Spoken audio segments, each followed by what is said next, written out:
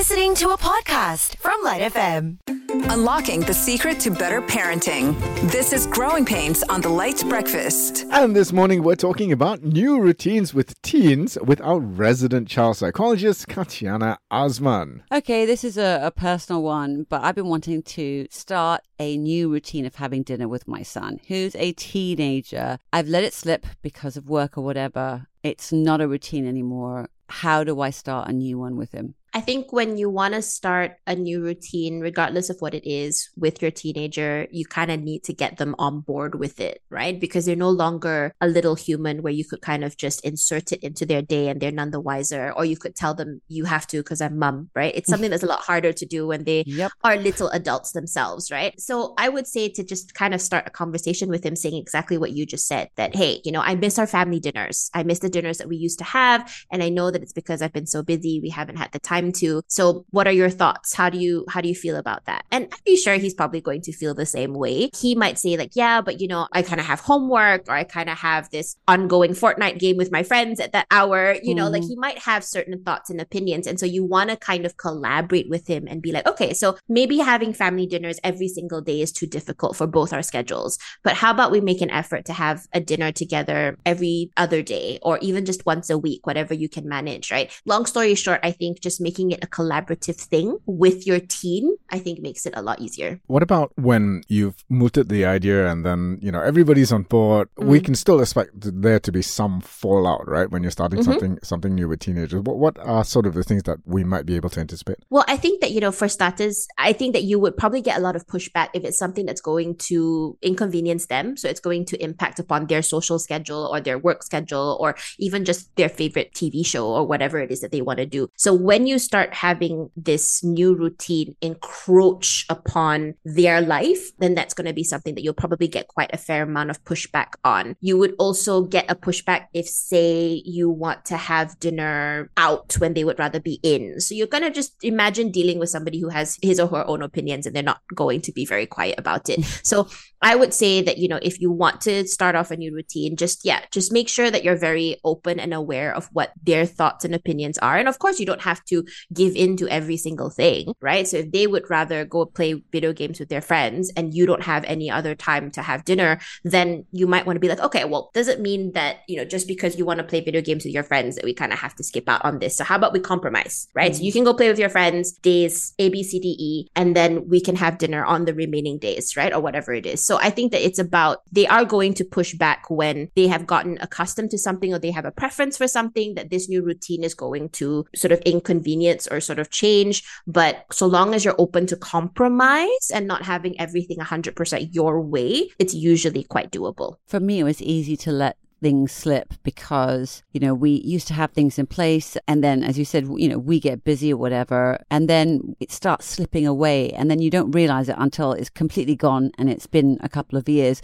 So how do parents keep on top of the things that are really actually more important than work and other things that we tend to sort of put first for some reason? I feel like, I don't want to sound like a broken record, but like these things, like connecting with your child is so important, right? And I think that every parent knows that. But there are all of these things that tend to pile up and get you to a point where you kind of let it slip, like you said. So I think that parents, this is taking a page out of mindfulness, but it is so important for you to be able to audit and assess kind of your priorities in life and where you are with regards to them. Some parents might put more priorities on work versus, this is going to sound horrible, versus their children. Because, for example, the family's finances are maybe not in the best state and they kind of have to focus on that for the moment. There is no judgment here. This is all a personal preference and a personal thing when it comes to your priorities, but you need to be very much in tune with what those are for you. So every so often, you need to be able to have a look at where you are in your life and what are the things that you feel are lacking, or what are the things that you feel you need to reprioritize.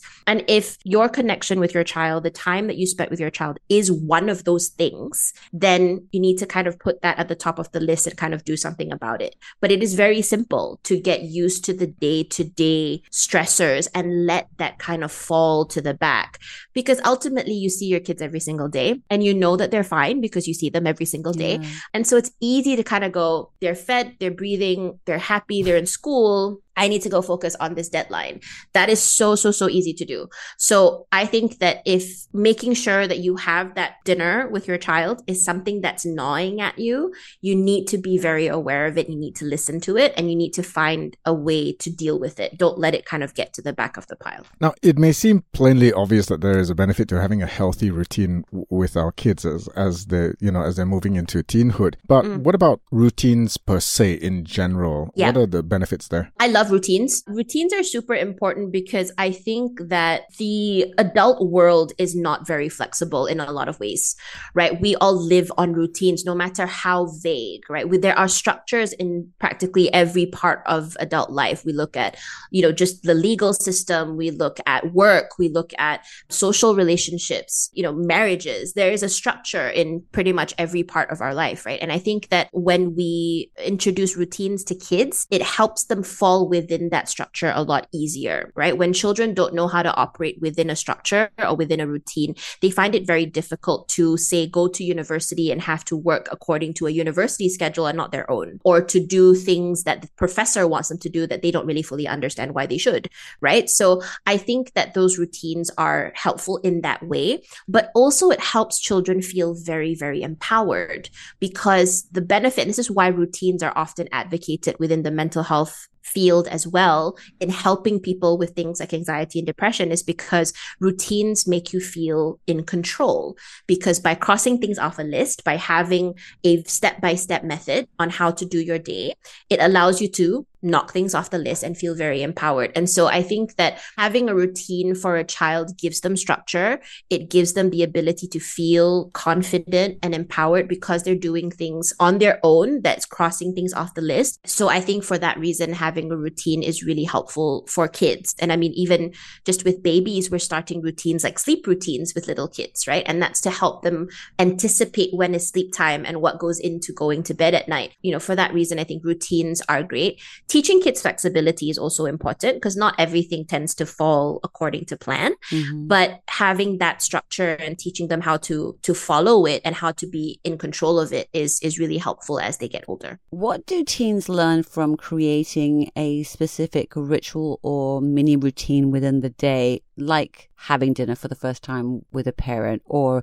celebrating a festivity that wasn't necessarily in their family thing? So these kinds of things, establishing a new thing, what do they learn from being a part of creating one of these things in their life? It goes back again to feeling, like I said, like feeling in control and feeling like they can take charge of a situation, right? Like you said, new things are hard, change is hard, especially to kids. And so I think that when it comes to experiencing something new and learning how to create a routine in that state of newness or in that new phase, it helps kids feel that no matter what comes their way, they can handle it. They can be in charge of it. I mean, we can't ever promise to our kids that things are always going to be the same because it won't, right? So there are always going to be unpredictable things. There are always going to be changes that we can't foresee. And so when they are able to come up with a routine or come up with a ritual, as you say, or to come up with a way of taking charge of that situation, again, it educates them that no matter what life throws their way, they have the tools to be able to manage it and make it work for them. So that is something that's really helpful. What is damaging is when you have parents or when you have people reinforcing that the routines are rigid and cannot be changed